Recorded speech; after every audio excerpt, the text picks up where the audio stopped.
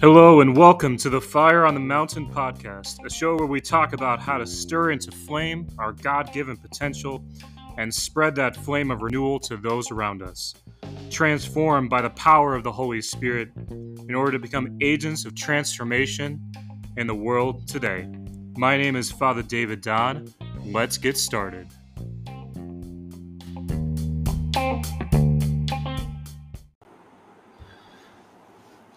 Hello and welcome back to the Fire on the Mountain podcast.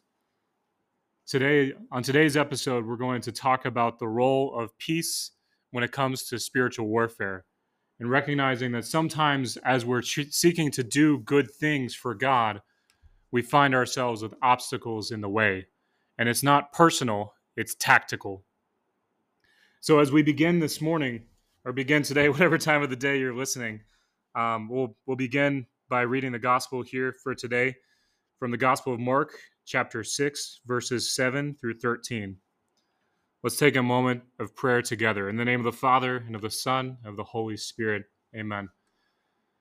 Father, we thank you, we praise you, we bless and honor and adore and glorify you, Lord, for yours is the kingdom, yours is the power, and yours is the glory. Even in our weakness, you are still King.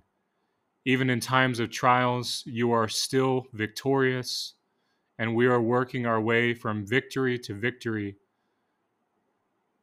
Holy Spirit, pour out your presence and the anointing of your peace from heaven upon us.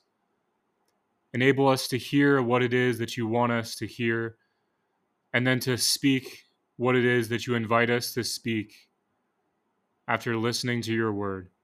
We pray this prayer in the mighty and powerful name of Jesus Christ. Amen. And he called to him the 12, and began to send them out 2 by 2, and gave them authority over the unclean spirits. He charged them to take nothing for their journey except a staff, no bread, no bag, no money in their belts, but to wear sandals, and not put on 2 tunics. And he said to them, Where you enter a house, stay there until you leave the place. And if any place will not receive you, and they refuse to hear you, when you leave, shake off the dust that is on your feet for a testimony against them. So they went out and preached that men should repent. And they cast out many demons, and anointed with oil many that were sick, and healed them. In the name of the Father, and of the Son, and of the Holy Spirit. Amen. So as I was reflecting on this gospel for today, I was reflecting on the fact that oftentimes I am a nervous packer.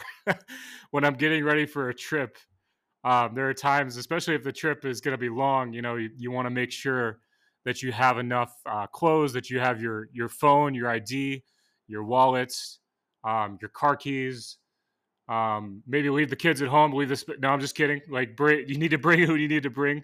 And it's funny because being a religious, I don't have to worry about packing for my family, which I imagine for many of you who are listening, who are parents and trying to not only pack for yourselves, but then trying to make sure like all the kids have their stuff, or the people that you're traveling with.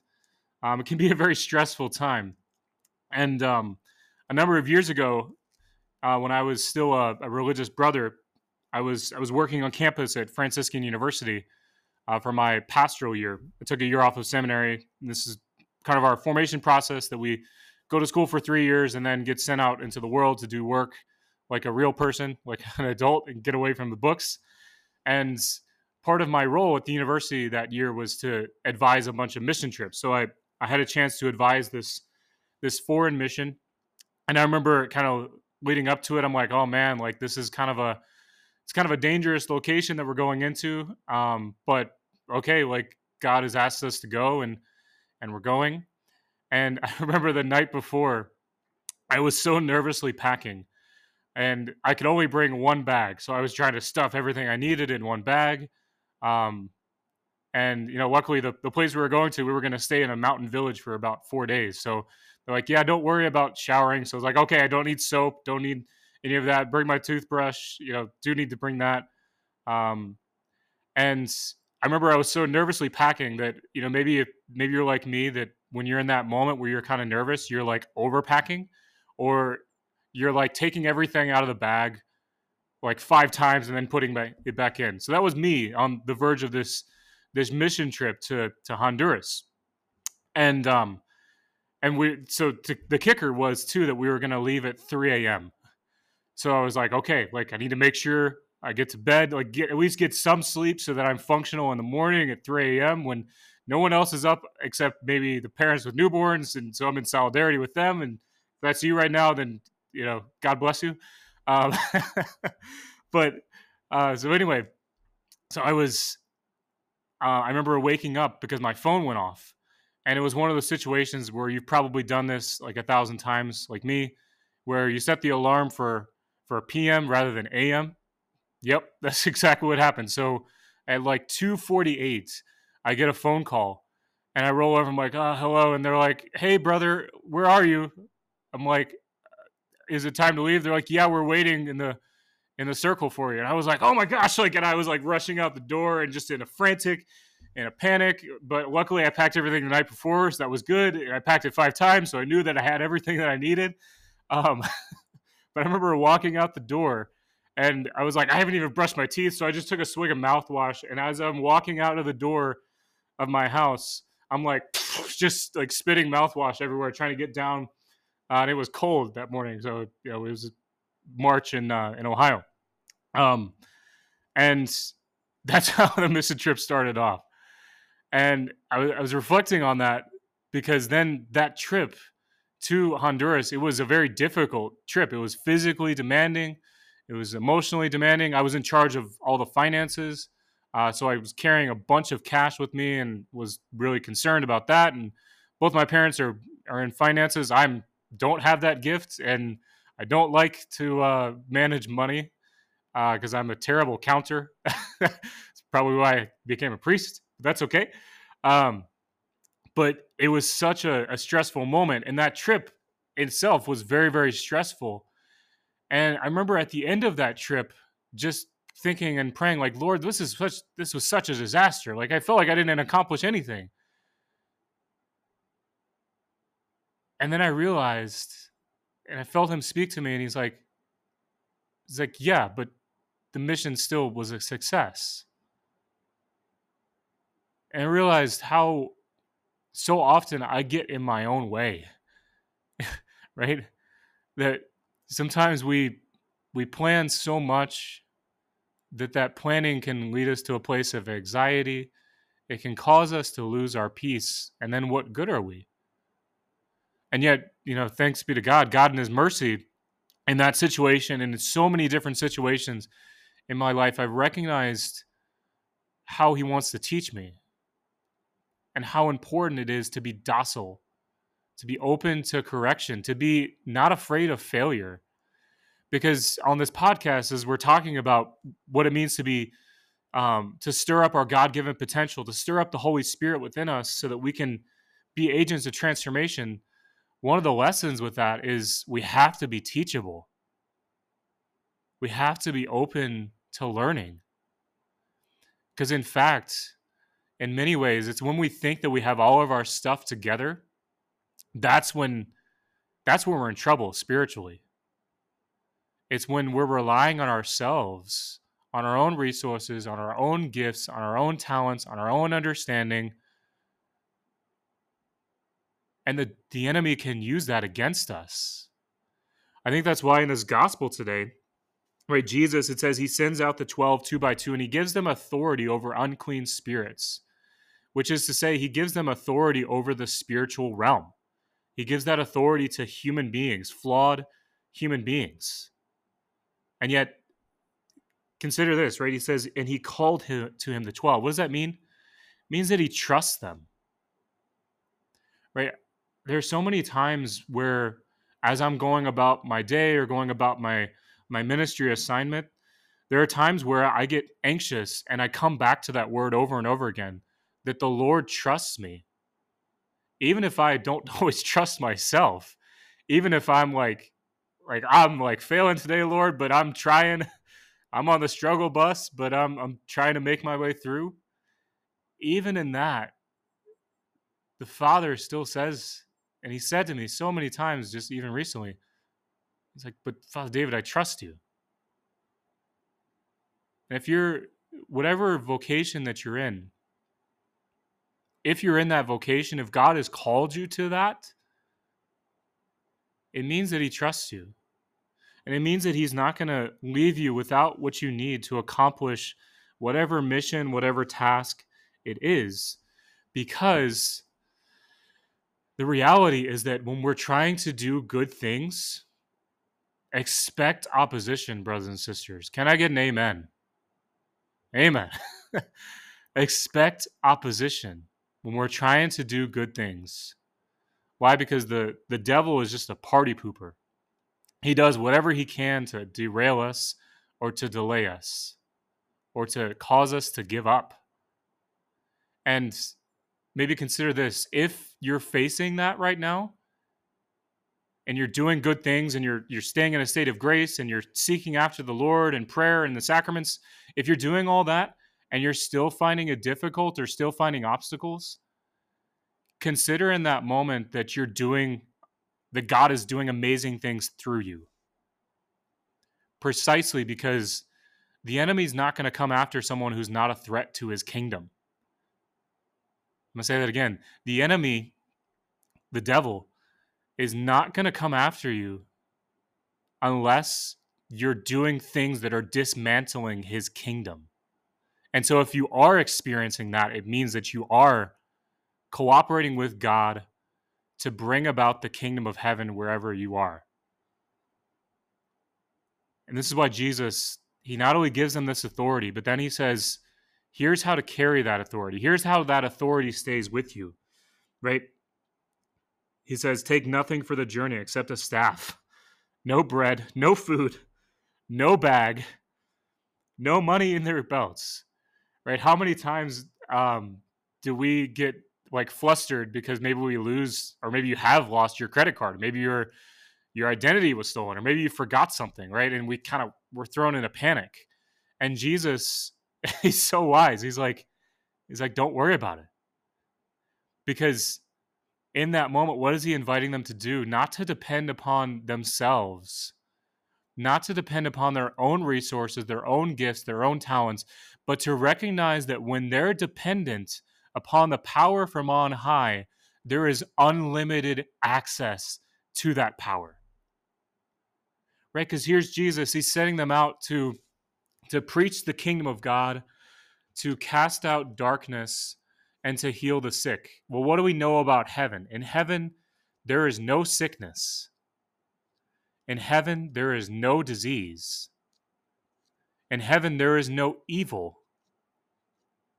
In heaven, there is no pride. There is no self-reliance. Because there's community. And so all those things, he's saying, listen, don't rely on what you know, but rely on who you are, who I've made you to be. And this is the powerful truth for each and every one of us, is it's our identity as children of our Heavenly Father that gives us access to tremendous power from on high. It's not about what we know. It's not about how smart we are. It's not even about how good we are, because we all fail. We all fall short. And yet, Jesus knew that, and he still sent out the apostles, and he still sends us out because he trusts us. It's so powerful to consider and to recognize the great power that Jesus wants to flow through us. So then, what is the obstacle to that? There's a saying in Latin, si vis pacem parabellum. Si vis pacem parabellum, which roughly translated says, if you wish for peace, prepare for war. In other words, if you're trying to live a godly life, get ready. If you're trying to be holy, if you're trying to lead your family in the ways of God, if you're trying to do amazing and beautiful things in his kingdom, my brothers and sisters, prepare for war. Prepare for the battle. Because the enemy is going to try and dismantle it. He's going to try and divide it. He's going to try and discourage us. He's going to try and divert us. He's going to try and do all these things. And again, a caveat. Because self-reliance can be such an obstacle to God's grace, if there's any pride or any sense of our own agenda and what it is that we're trying to do for God, we have to let that go. We have to walk in humility. Because if we walk in humility, we walk in the power of the Holy Spirit. Because he comes and rests on the humble. Right? Mentioned a couple days ago, Jesus says, blessed are the poor in spirit, for theirs is the kingdom of heaven. Blessed are the poor in spirit, because when we're poor in spirit, the spirit of the poor, the Holy Spirit, the kingdom of heaven comes to rest upon us. Si vis pacem parabellum. If you wish for peace, prepare for war. There's a saint who wrote a book called The Spiritual Combat. It's a classic from the 16th century. He says this: the enemy does his utmost to banish peace from one's heart, because he knows that God abides in peace, and in peace he accomplishes great things. And this is huge, because there's a fine line between striving and abiding. Striving is we're trying to do everything by our own steam, by our own power, by our own resources, by our own giftings. And it doesn't work that way. If we do that, then we fall right back into that trap of self-reliance. And if Jesus is giving us this image of not traveling with all these things, not traveling with money or food or bread or even a backpack, what is he saying? He's saying travel light. Because if you don't, those things will weigh you down when the mission gets tough, when the assignment, the God-given assignment that he's given you, becomes difficult. It's self-reliance that's going to drag us down even further. And so the invitation then is to be dependent upon the Holy Spirit. We don't like that, especially as Americans. We have this spirit of independence, that I want to do what I want to do, that we have our expectations, which are really cloaked by fear and cloaked by control. That when we're afraid, we either turn inwards, or when we're afraid, we try and control and manage everything around us, including the things that we can't even control and manage. Right? And I say that as somebody who's like, I'm guilty number one with that. And so this is part of the reason I wanted to share this morning, because I'm right in the boat there with you. But God has been teaching me these things, and these are the things that I feel like he's called me to share. So getting back to this peace, right? Have you ever noticed that when you're not at peace, things get confusing? When you're not at peace, anxiety builds up. When you're not abiding, but you're striving, we get worked up into a frenzy. And then it's hard to see forward. It's hard to see what's most important when that happens. So recently I was reading something from a saint, and I don't know how to say his name, so I'm not even going to try and pronounce it. But he's using this image of peace, and he says that the Holy Spirit can often speak to us and show us things very clearly if we're in peace. If we're not, then it's not a problem on his side, it's a problem on our side to get back to that peace. So he says this.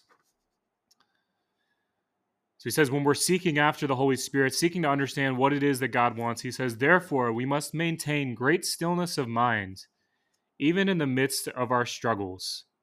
We shall then be able to distinguish between the different types of thoughts that come to us. Those that are good, those sent by God, we will treasure in our memory. Those that are evil and inspired by the devil, we will reject. A comparison with the sea may help us. A tranquil sea allows the fisherman to gaze right to its depths. No fish can hide there and escape his sight. The stormy sea, however, becomes murky when it is agitated by the winds. The very depths that it revealed in its placidness, the sea now hides. The skills of the fisherman are useless. He goes on to say, only the Holy Spirit can purify the mind. So by every means, but especially by peace of soul, we must try to provide the Holy Spirit with a resting place. Then we shall have the light of knowledge shining within us at all times, and it will show up for what they are, all the dark and hateful temptations. And not only will it show them up, exposure to this holy and glorious light will also greatly diminish their power. And I read that the other day and I was like, yup. Wow. That's so powerful. I'll see if I can leave that in the show notes for you to pray with and to meditate on. But again, what is he saying? He's saying that when we're agitated, it's like the winds of the sea, that we're meant to see down into the depths, to see what's beneath the sea, to see the fish and the wildlife and the coral reef and all the beauty beneath that. But when the wind is on the surface of the sea and we're agitated, when we're disturbed, we can't see. We can't see clearly in the spiritual life. And what happens oftentimes when we get agitated, then we try and take control, right? We either try to take control of ourselves or take control of situations around us that we can't control. And then because we can't control them, then we find ourselves in a place of doubts. We find ourselves in a place of discouragement. But when we find peace, then we see the Holy Spirit very, very clearly. Why? Because he wants us to know his will. My brothers and sisters, God's will is not, he doesn't just like give us something to say, all right, you're on your own to figure this out. Have you ever considered he wants you to know his will more than you want to? That's his desire, because his desire is for you. His desire is that you would be his home, that you would be his resting place. What does Jesus say when he sends out his disciples? He says, when you go, announce peace and say peace to this house, and the spirit of peace will rest upon those whom you come into contact with. Because it's recognizing that the challenge for us is that if we're not at peace, we're going to carry the absence of that peace to those around us. But if we have that peace, then we'll be able to release that peace, to bestow that peace, to give that peace, that wholeness, that tranquility, that sense of purpose, that sense of clarity to those around us. So it matters what we carry on the inside. That if we do carry peace, then peace will be carried through us to others. It's such a powerful thing to consider. And the saint says that when we do that, what happens?